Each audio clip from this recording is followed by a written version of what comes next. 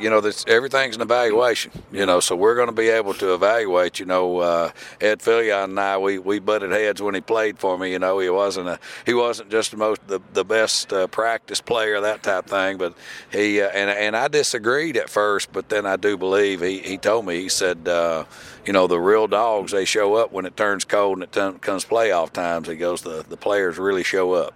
Yeah. And so that's what I just told him. I said, you have to show up. The ones that are real players, they show up in big games. Yeah, and the eye in the sky doesn't lie, right? And right. The evaluation, as you said earlier, first 2 games of next year are these 2 games. These 2 games. We've moved forward, and the door for this year has been closed, but the 2024 has started. So the evaluation process is going on, and like you said, the film don't lie.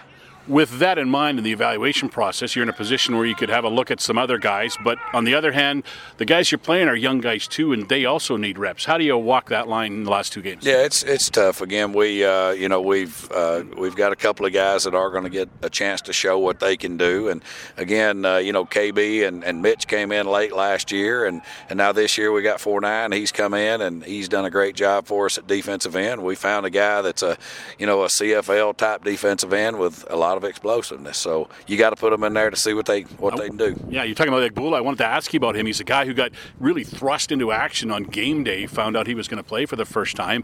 But he's been around the football. He's been very noticeable. Yeah, he plays extremely hard. He's really physical, and like I say, he'll be in his third start, and our starting quarterback will be in his 9th start. So it's an opportunity for these guys. They're going to do nothing but get better.